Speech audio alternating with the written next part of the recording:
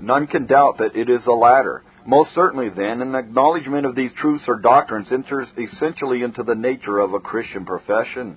Number 2, a profession of religion further implies an act of solemn dedication to God. There is a public recognition of Christian obligations, the doing of an outward act, expressive of the inward feeling of the soul, a feeling that you are not your own, that every faculty and affection and talent you possess belongs to God and is to be consecrated to His service and glory. At the moment you were born into the kingdom, you gave yourself away to God in an everlasting covenant. You gave up your heart to Him, and He graciously accepted the offering and wrote your name in the book of life, and He received you as an adopted child. This solemn transaction is distinctly recognized in the presence of the world. You publicly acknowledge God the Father to be your Father, Jesus Christ your Redeemer and Master, and the Holy Spirit your Sanctifier. And you promise in reliance on God's grace that you will render that gratitude and obedience which becomes a redeemed sinner and an adopted child. You recognize the great fact that inasmuch as you are bought with a price, you are not your own. You are bound to glorify God both in your body and spirit. Henceforth, wherever you may be, or in whatever circumstances your lot may be cast, you engage to live the life of a Christian.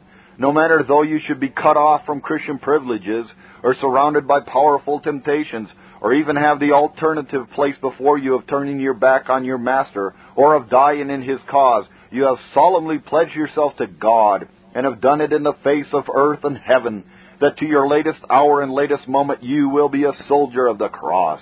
The vows of God are upon you, and though you may forget them, though you may even trifle with them, you can never cast them off. They will accompany you to the judgment, and will contribute there to heighten your joy or deepen your agony. Number 3, a profession of religion, moreover, involves a pledge to the church, and especially to the particular branch of it to which you join yourself, that you will be a fellow helper with them unto the kingdom of God. You engage to walk with them in the ordinances of the Lord, especially in that holy ordinance that commemorates your Redeemer's death. You engage to promote by every means in your power their comfort and usefulness. You promise to do this by the general spirituality of your example, by letting your light shine in all your intercourse with them, by stirring them up to every good work, by kindly admonishing them of their errors, and by lifting up the hands that hang down. You pledge yourself at the same time kindly to accept all their endeavors to your own edification, and especially to receive with meekness a fraternal reproof, even though you should be conscious that your motives or your conduct has been misapprehended. In a word, you engage to keep the best interest of your fellow Christians always in view, to walk together with them, so far as you can, in the love of God and in the comforts of the Holy Ghost, thus assisting them to abound more and more in the virtues and graces and consolations of the gospel. Once more, a profession of religion implies a virtual declaration to the world that you are determined henceforth to be on the Lord's side. Not that in consequence of becoming a professor you are to withdraw from the world and decline all intercourse with it. That would be to run away from the field of your duty. But you are to break off all sinful connection with it. Perhaps you have been immersed in its pleasures, and have cared for nothing but a round of amusement. Or perhaps you have thought lightly or spoken lightly of serious vital religion. It may be that you have been associated with others in open opposition to the cause of Christ, and that you have encouraged them while you have been encouraged by them, in treating the salvation of the soul as if it were nothing more than a dream or a shadow. But in making a Christian profession, you proclaim to the world that you have done with all your contempt and neglect of religion, that they must no longer look for you in scenes of levity, that you are determined to brave the shame and scandal of the cross, and to stand forth resolutely and perseveringly on the side and duty and of God. What though worldly friendships may be offended, and may plead with you to relax a little from the strictness of your religion? What though worldly convenience must be sacrificed and difficulties unexpected and appalling encountered in the cause of Christ?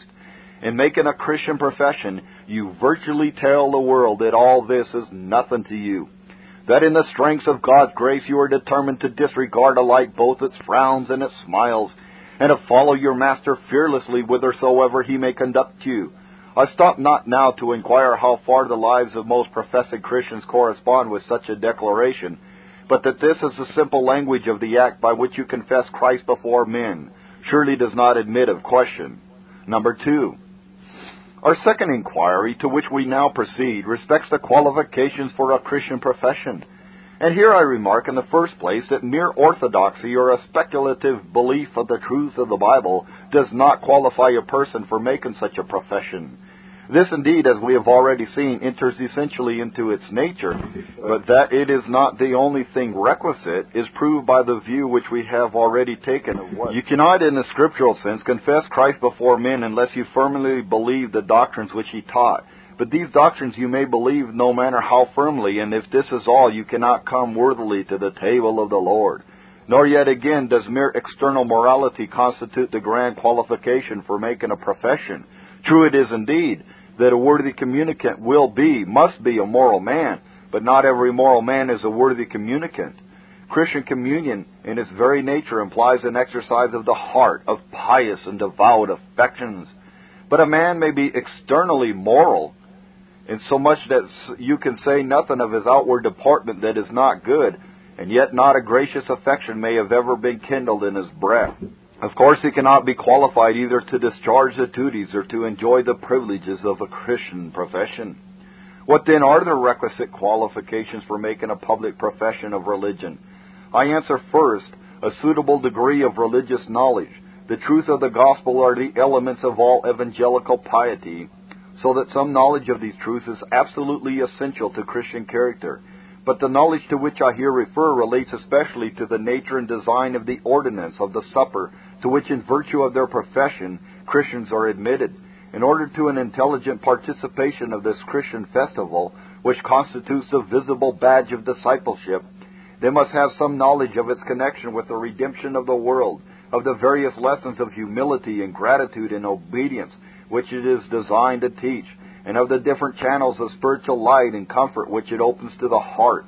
Many a professed Christian, for not being properly enlightened on this subject, and for looking for some unaccountable and almost magical effect to be produced upon his feelings, rather than for the natural operation of pious affections in view of truth rendered more vivid by sensible signs, has been sadly disappointed in his experience at the Lord's table, and instead of going away with his spiritual strength renewed, has gone away with his mind clouded with spiritual gloom. It is manifest, then, that no person who has not knowledge to discern the Lord's body in the Holy Communion is qualified to make a Christian profession. But while there must be knowledge to discern the Lord's body, there must also be faith to feed upon it. Hence another and the grand qualification for making a profession of religion is true piety. That this is an indispensable requisite results from the very nature of such a profession. For the person who makes it hereby professedly gives himself away to God in an everlasting covenant, which he can never truly do without a renewed heart. And then again, the holy ordinance of the supper to which he is admitted is evidently designed for real Christians. For who but the Christian is qualified to engage in the celebration of it as a spiritual exercise, or to enjoy the consolations or receive the benefits which it proffers? Accordingly, we find that the members of churches which were established by the apostles are addressed in their epistles as saints, or those who have been sanctified by the Holy Spirit. So far is plain, but you will inquire what amount of evidence you are to gain that you are a Christian before you join yourself to the church. Are you to wait for an absolute assurance? Undoubtedly not. For upon this principle the church could scarcely have an existence, as there are comparatively few who in the course of their lives attain an undoubting assurance on scriptural principles that they have been renewed by the Holy Spirit, and in no ordinary case at least does such assurance constitute any part of the character of a new convert. No rule exists, therefore, for the direction of your conduct, but the commanding probability. Hence you should wait for nothing but a rational and preponderating persuasion of your own piety, a persuasion which is the result of faithful self-examination, prayer, and diligent use of all the means within your reach of ascertaining your true character.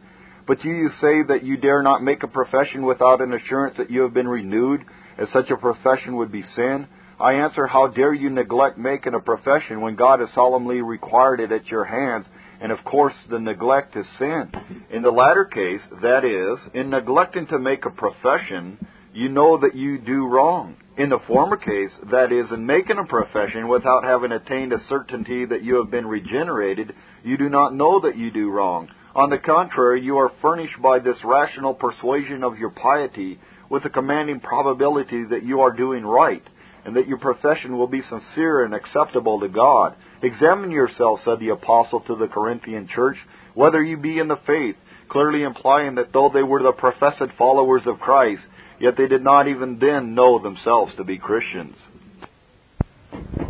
Number 3. I am now thirdly to illustrate the importance of making a profession of religion. Number 1. It is important first as a matter of consistency.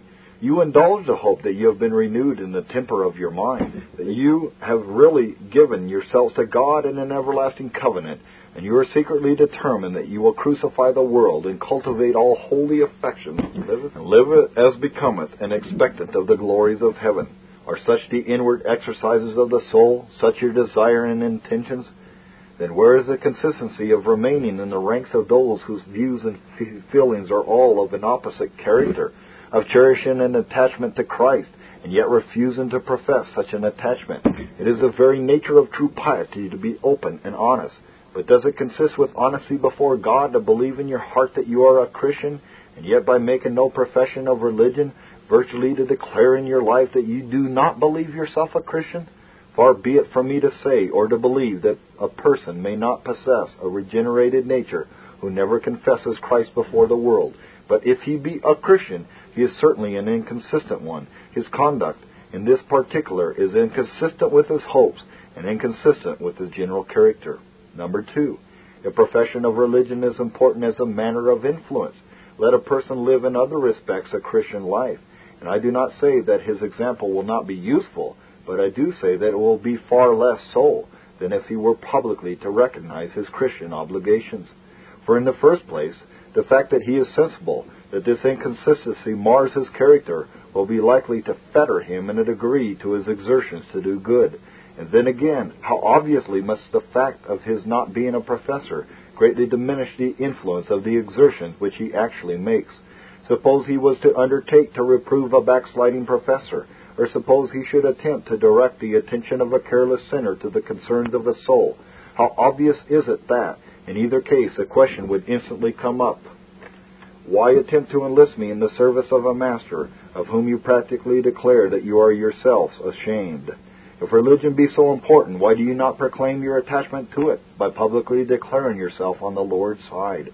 But suppose, on the other hand, a Christian does confess Christ before men. How much weight and authority does this circumstance impart to his whole example and character?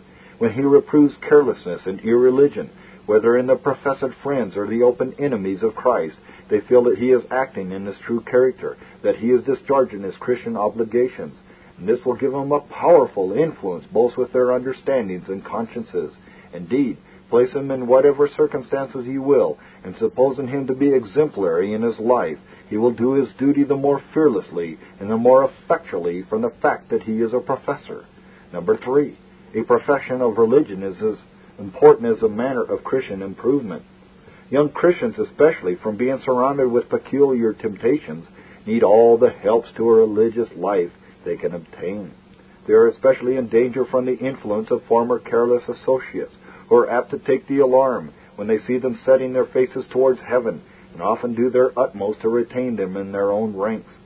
And if they remain out of the church, these careless associates assail them with peculiar advantage. They are encouraged to greater boldness in their attacks, and their attacks are resisted, if resisted at all, with proportionably greater difficulty. And hence it has happened that many young persons who for a season promised well, from having delayed to confess Christ before men, have grown neglectful of duty, and have lost at once the evidences and the comforts of a good hope. But a profession is not only important as a means of preventing the decline, but of promoting the growth of a gracious principle and affections. It secures on a large scale the privilege of Christian intercourse, of being counseled, admonished, and strengthened by fellow heirs of the grace of life, and especially it secures the privilege of joining in the commemoration of the Redeemer's death, which is fitted, above almost anything else, to revive the graces, to establish the hopes, and to advance the comfort of the Christian. Indeed, a profession of religion naturally brings the Christian out of the atmosphere of the world into the atmosphere of piety. It furnishes him, in many respects, with new facilities for doing his duty, and he who is sluggish and unfruitful in such circumstances has indeed good reason to believe that his profession is an empty name. Number 4, I observe, once more, that a profession of religion is important as a manner of obedience to the command of Christ. The passages in which this duty is either directly enjoined or clearly implied are very numerous. All those passages in which Christians are exhorted to come out from the world, not to be conformed to the world, to let their light shine before men, and so on, are directly to this point. And the Savior himself has declared in the most solemn manner, "Whosoever is ashamed of me and of my words, of him will the Son of Man be ashamed, when he cometh in the glory of his Father with the holy angels." And again, in the institution of the supper, he says, "This do in remembrance of me." And this institution, as we are elsewhere informed, was designed to be perpetuated till his second coming. Of course, the obligation to celebrate it is as binding upon all his disciples in all ages. You see, then, my young friends, that it is not a matter of choice with you whether to make a profession of religion or not, other than it is a matter of choice with you whether you will obey a plain command of Christ or not. Do you say, or do you secretly cherish the thought that you will obey all his commands except this? Ah, you are deceived in indulging such an imagination, for if you are willing to make a single exception, if you are not ready to follow the Lord fully, you need no other evidence that you are a stranger to the power of his grace. "If any man will be my disciple," says the Master, "let him deny himself and take up the cross, every cross, and follow me." And if you decline making a profession because you regard it as an unimportant matter, and think you may as well go to heaven without it, woe be to that hope which has found a lodgment in your bosom.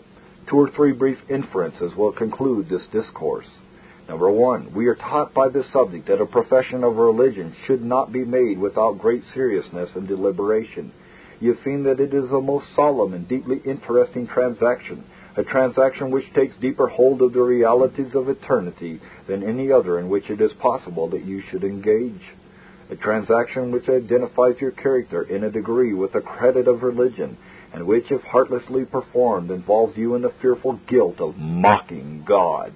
Moreover, there is a great danger that you will deceive yourself in respect to your own qualifications for making a profession, that you will mistake a transient excitement of feeling for a genuine conversion to God, and that after having entered the church, you will discover the melancholy secret that you have never felt the power of divine grace, and that the church will discover that, in receiving you to her communion, she has taken into her bosom a formalist or a traitor. Take heed, then, my young friend, that in making a Christian profession, you act with due deliberation, and give yourself suitable time to investigate and ascertain your qualifications. Take heed that your self-examination be conducted with humble and fervent prayer, that you may be delivered from self-deception, and may be guided by the Holy Spirit to a true estimate of your character. And when you actually approach this duty, do it with something of the solemnity which you would feel if you were standing before the judgment seat of Christ. Approach it with an awful sense of the responsibility which it involves, and of your need of almighty grace to enable you to sustain it. And casting yourself on that grace, you shall hear a voice from heaven saying, "It is sufficient for thee." Number 2, in view of our subject, we perceive that it is a duty of everyone to make a public profession of religion. "But what," says a youth, buried in the amusements of the world, "is it my duty to join the church, or profess myself a Christian, and come to the communion table?" I answer, yes, undoubtedly. And the guilt of disobeying a plain command of God, and of pouring contempt upon the blood of his Son, rests upon you so long as you neglect to do this.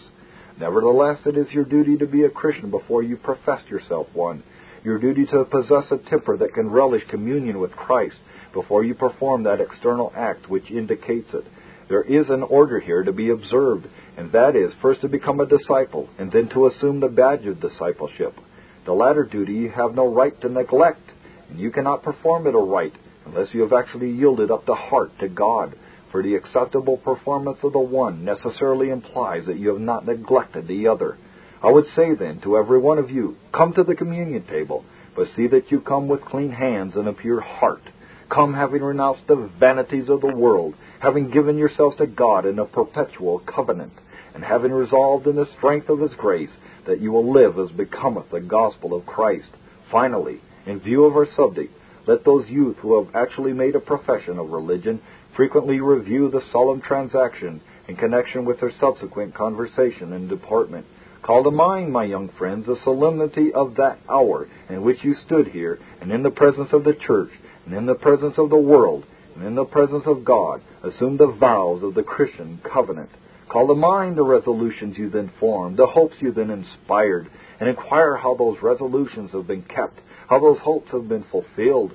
Since that eventful hour, have you lived such a life as you then determined you would live, a life of prayer, of self-denial, of deadness to the world, of devotedness to Christ? Has your deportment been such as to recommend religion to your youthful associates, such as is fitted to impress them with a sense of its importance, or has it been careless and worldly, suited to confirm them in the delusions of impenitence, and to lead them onward in the path to perdition? These are solemn questions. I entreat you to answer them honestly to your conscience, and remember that wherever you are, or by whomsoever you are surrounded, you act under the solemn responsibility of having publicly covenanted with God. Lecture 13. Defense against Temptation. Matthew 26, verse 41. Watch and pray that ye enter not into temptation. The circumstances in which these words were spoke were exceedingly tender and interesting. The blessed Jesus had retired to the Garden of Gethsemane for prayer, with a view to fortify himself for the sufferings which awaited him. Peter, James, and John, who had previously been witnesses of his transfiguration, he took with him on this occasion to be witnesses of his agony. After his entrance into the garden, he apprised the 3 disciples of the extreme anguish of his soul, and directed them to remain where they were and watch, while he advanced to a more retired spot for the purpose of devotion. But strange to relate, the disciples during their master's absence, notwithstanding his extreme distress and the express command he had given them to watch with him, fell asleep. Finding them in this situation on his return, he gently reproves them by saying, "What? Could you not watch with me 1 hour?" And then kindly subjoins the caution in the text, "Watch and pray that ye enter not into temptation." The temptation to which our Lord here especially refers is doubtless that to which his disciples were to be peculiarly exposed, of denying their master or deserting his cause. Their fond expectations of temporal distinction as the followers of Jesus were about to be disappointed, and he to whom they had looked as the deliverer of Israel was soon to die in ignominy. In these circumstances there was great danger, as the event proved, that they would become distrustful of Jesus and perhaps renounce all relation to him. Hence the caution in our text was peculiarly seasonable. But notwithstanding this caution was originally addressed to the disciples in reference to a particular case, there is enough in common between their circumstances and those of all other Christians to warrant a general application of it. All other Christians, as well as they, so long as they continue in this world, are exposed to temptation, are in danger of turning aside from the path of duty, and thus wounding their own peace and injuring the cause of their master. What the Savior says, therefore, to his disciples, he says to all, "Watch and pray that ye enter not into temptation." There is one circumstance which seems to give this passage a peculiar application to Christians in the morning of life. It is that the words were originally addressed to persons who, whatever might have been their age, they could not have been far advanced, were young in the school of Christ. If the fact that their views of Christianity were exceedingly imperfect, and that they had had but little experience of the trials which must attend a Christian profession, rendered it peculiarly proper that they should be thus admonished, is there not a similar reason growing out of the circumstances of all young Christians why the same caution should be earnestly urged upon them? It will occur to you that, in the preceding discourse, we contemplated a youth and the solemn act of making a public profession of religion. In virtue of that act, you will instantly perceive that he sustains a new relation both to the church and the world. This is a point at which he openly and professedly commences his warfare with temptation. Regarding the young Christians in this peculiarly interesting attitude, it is the design of this discourse to illustrate the fact that he is in peculiar danger of falling, and to notice the means which the text prescribes for avoiding this evil. Number 1, I am, first, to illustrate the fact that Christians in the morning of life are peculiarly in danger from temptation. This exposure results partly from a natural relish for worldly pleasure. With most youth, previous to conversion, no doubt the love of pleasure is a ruling passion. There is a natural buoyancy of spirits incident to that period, which usually finds its element either in scenes of gay diversion or sensual indulgence. Whenever the heart comes under the influence of religion, it of course yields to the dominion of a new set of principles, and he who was before supremely a lover of pleasure now becomes supremely a lover of God. But though the change which takes place in regeneration is great, it is not entire, and the predominating principle of the renewed nature, though it no longer exists as a ruling passion, still continues to operate with greater or less energy. Hence it often happens that young persons after their conversion discover something of the same thirst for worldly pleasure, which had previously constituted their most prominent characteristic. As there is no lack of opportunities for gratifying this thirst, there is great danger that they will gratify it, though at the expense of disturbing their peace of conscience, of violating their covenant engagements, and of making the cause of their Redeemer bleed. That there are many pleasures growing out of our present condition, which, though not strictly religious, are yet rational, and may be innocently enjoyed by the Christian, far be it from me to question. Such are the pleasures resulting from the exercise of a cultivated taste, of a well-regulated imagination, of the social and benevolent affections, and even of pleasure of a still lower kind. Those which belong more immediately to the animal nature, the Christian may innocently partake, provided he does not transcend the limits marked out by the Creator. But what I here refer to under the name of worldly pleasure is that which is either wrong in itself, or which becomes so by excessive indulgence. Everything, in short, which has a tendency to check the spirit of devotion, or to diminish our interest in eternal realities. Now that this is the tendency of what are commonly called fashionable amusements, even the more decent of them is too obvious to admit of question. All experience proves that they serve to relax the whole spiritual system.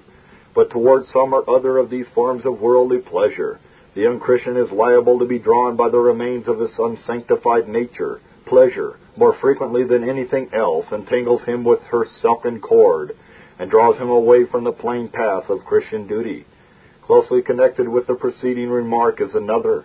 The young Christians are in peculiar danger of yielding to temptation from their love of social intercourse. As the social principle is one of the original elements of our nature, it is also one of the earliest in its development, and perhaps it never operates with so much strength as in the morning of life. It is a principle common both to the good and the bad, and while it is capable of being made subservient to the most useful purposes, it may be perverted as a powerful auxiliary to the cause of irreligion. Most young persons, previous to their conversion, have been associated with those who are at least careless of religion, and who, it may be ordinarily presumed, still remain so. Now, it is by no means their duty on becoming religious to stand aloof from their former associates, or to assume towards them any airs of artificial sanctity. But it is their duty to decline all that intercourse with them which is marked by levity and inconsideration. Let their intercourse be as frequent and as intimate as it may, only let it be conducted on Christian principles. Let it minister to edification and not to destruction.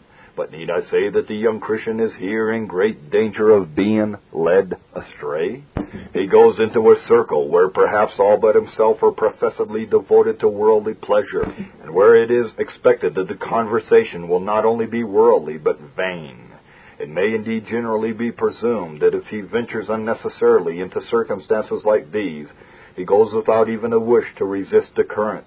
But suppose he be cast into such a situation by the providence of God, and unexpectedly to himself, there is still great danger that, from the influence of former habit, the fear of giving offense, or the dread of being looked upon as a reformer, he will at last connive at that which his conscience condemns, and perhaps may even give occasion to its being triumphantly said by his careless associates that they had one professor of religion among them, though his appearance would never have excited a suspicion of it. Whoever you are, my young friend, of whom this can be said, rely on it, you have already incurred the evil against which the caution in the text was intended to guard you.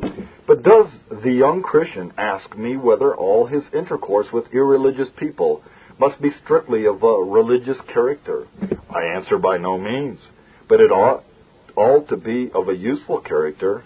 In ordinary cases, if you would converse with an irreligious friend in respect to his own condition, it had better be a matter between you and him only. But the subject of religion is of such immense extent that it may be introduced in some or other of its various bearings in almost any circumstances in which a Christian ought to be found, and that too without any appearance of ostentation. In general, I would say that in all your social intercourse with the world you are bound to let your light shine. And while you are always to avoid whatever is inconsistent with the Christian profession, you are to make it manifest directly by your conversation as often as you have opportunity that you are on the Lord's side. But young Christians are in danger of perverting their social intercourse, not only with the irreligious, but with each other. It usually happens indeed that at the entrance on their religious life they have a strong relish for Christian intercourse, and find great delight in an unreserved interchange of thought and feeling. But experience proves that there is great danger that it will not always be so. There is danger that, as their first religious joys subside, that they will approach the subject of religion with increased reserve till at no distant period it scarcely comes in, even by way of allusion. I doubt not that there are many to whose experience I might appeal for the truth of this remark, who can remember the time when they scarcely ever met, but to encourage and assist each other in their Christian course, whose intercourse has become scarcely less worldly than that of the world itself. But it may be asked, what harm, after all, results from this intercourse of which I have been speaking? Suppose young Christians do, when they are together, prefer some other topic of conversation to that of religion. Or suppose they occasionally enter a gay circle, and so far conform to the world as to spend a few hours in trifling conversation or vain amusement. Does this deserve any serious reprehension? I answer, I do not see how anyone with a Bible in his hand can justify it. What is its tendency in respect to the person who engages in it? Ask any who have had experience, and if you get the honest answer, I venture to say it will be that this manner of spending time has served to dissipate serious reflection, to unfit them for the duties of the closet, and to awaken remorse when they came to look at their conduct in view of the Bible and of eternity. And what is its influence, what must be its influence, of those careless companions who have been witnesses of it, that you may estimate it aright? Take into view this important truth, that mere neglect of religion will just as certainly destroy the soul as open contempt of it. What then, though you have not profaned the name of God, or spoken irreverently of religion, or committed any act which the world calls immoral, yet by your presence and example you have lent your sanction to a spirit of levity, a spirit which you know must be dislodged from those very individuals, or they must perish, a spirit, moreover, which, as it is in their case, the ruling passion, constitutes the grand obstacle to their becoming religious? And let me say they understand the language of your conduct even better than you do yourself. They regard you as lending the most practical testimony to the notion that religion is gloomy, as virtually telling them that you cannot find happiness in it, and therefore you have come to seek it in the world. Or else, on the other hand, they are willing to admit upon your authority that religion is consistent with a spirit of levity, or perhaps even that levity, called by the more decent name of innocent cheerfulness, makes part of religion. And if this be so, they, very charitably for themselves, conclude that they are either Christians already, or have little to do to become so. What more effectual means could you use to keep them at a greatest distance from serious reflection than this? I fear that many a professing Christian, if he could look into the world of woe, would see some there lifting up their eyes in torment, who would reproach him with having contributed by his example to that habit of carelessness by which they were carried down to perdition. Again, young Christians are in peculiar danger of yielding to temptation from the fact that their condition awakens in an unusual degree the vigilance and activity of the wicked. Of this fact no person of the least observation can entertain a doubt. It is not the Christian who has lived long and whose character is firmly established who is most frequently assailed by the arts of the wicked, but it is the youth who is just turning his back upon the world and setting his face towards heaven. This fact is often strikingly illustrated after a revival of religion, when many young persons are seen entering upon a Christian course, and all the wiles of the wicked are put in requisition in order to oppose them. And the reasons of this fact are as obvious as the fact itself. Young Christians have far less strength to resist temptation than belongs to a more mature Christian experience. Moreover, the wicked not only assail them under peculiar advantages, but they feel that they must do it then or never, as there is little probability when they have once grown into established Christians that they will be carried back to the beggarly elements of the world. Now, is it not manifest that these circumstances invest the condition of young Christians with peculiar danger? On every side are those who watch for their halting, and among them it may be some with whom they are united in the most enduring earthly relations, by flattery on the one hand and ridicule on the other, by appealing first to one principle of their nature and then to another, here to the love of pleasure, and there to the dread of being singular. They do their utmost to turn their footsteps backward into the path of death. Happy is that young Christian who, amidst so many snares, is enabled to walk uprightly and to escape unhurt. I observe once more that young Christians are in peculiar danger of yielding to temptation from the fact that the principle of religion in their hearts is comparatively feeble.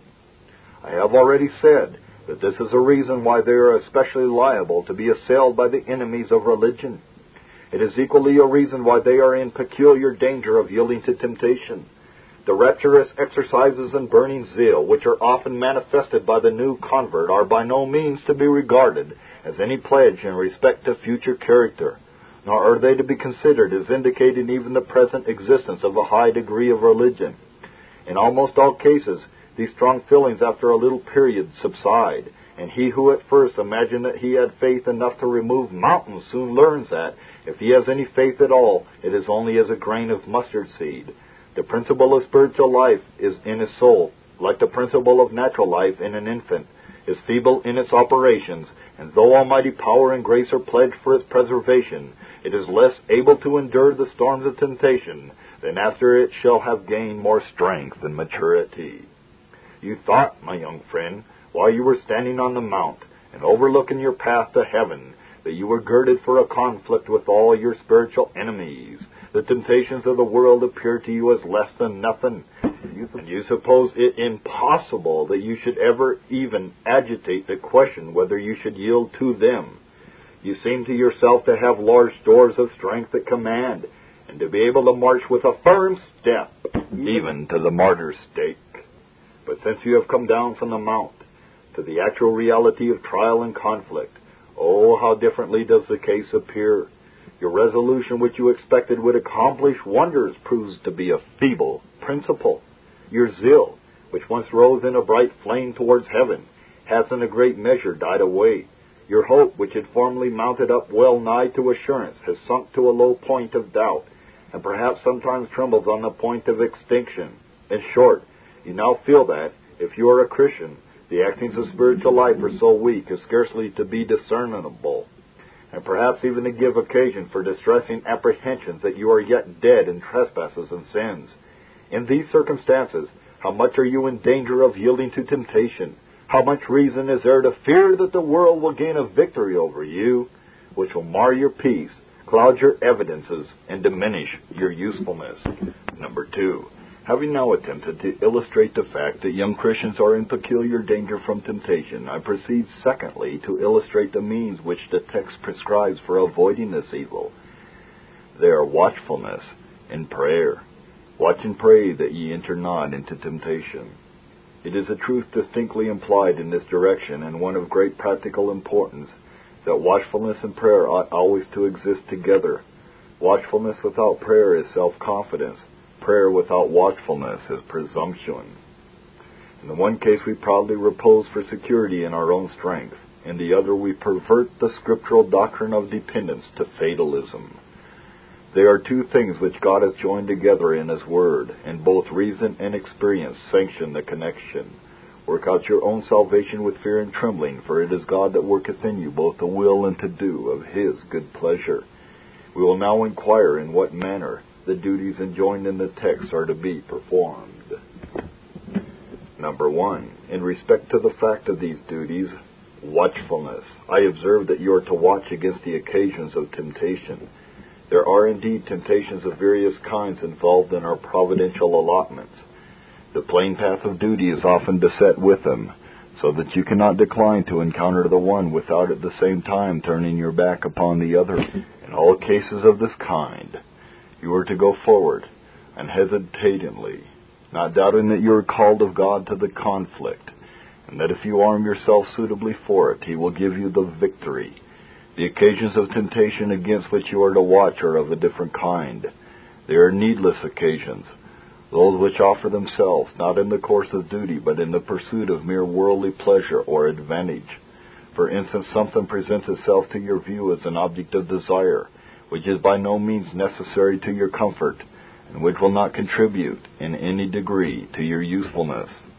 But in order to attain it, you must place yourself in circumstances in which you will be exceedingly liable to fall into sin. The case then is clear that you ought not to place yourself in these circumstances.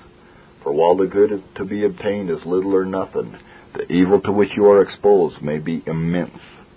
Or you may think to expose yourself to temptation where there is no other purpose to be gained than merely to test your own strength, to secure to yourself the pleasure resulting from a victory. This Reformation audio track is a production of Still Waters Revival Books. SWRB makes thousands of classic Reformation resources available, free and for sale, in audio, video, and printed formats. Our many free resources, as well as our complete mail-order catalog, containing thousands of classic and contemporary Puritan and Reformed books, tapes, and videos at great discounts, is on the web at www.swrb.com. We can also be reached by email at swrb@swrb.com, by phone at 780-450-3730, by fax at 780-468-1096, or by mail at 4710-37A Avenue, Edmonton, that's Edmonton, Alberta, abbreviated capital A, capital B, Canada, T6L3T5. You may also request a free printed catalog. And remember that John Calvin, in defending the Reformation's regulative principle of worship, or what is sometimes called the scriptural law of worship, commenting on the words of God, which I commanded them not, neither came into my heart, from his commentary on Jeremiah 7:31, writes, God here cuts off from men every occasion for making evasions, since He condemns by this one phrase, I have not commanded them, whatever the Jews devised. There is then no other argument needed to condemn superstitions than that they are not commanded by God. For when men allow themselves to worship God according to their own fancies, and attend not to His commands, they pervert true religion. And if this principle was adopted by the Papists, all those fictitious modes of worship in which they absurdly exercise themselves would fall to the ground. It is indeed a horrible thing for the Papists to seek to discharge their duties towards God by performing their own superstitions. There is an immense number of them, as it is well known, and as it manifestly appears. Were they to admit this principle, that we cannot rightly worship God except by obeying His word, they would be delivered from their deep abyss of error. The prophet's words, then, are very important, when he says that God had commanded no such thing, and that it never came to his mind, as though he had said that men assume too much wisdom when they devise what He never required, nay, what He never knew.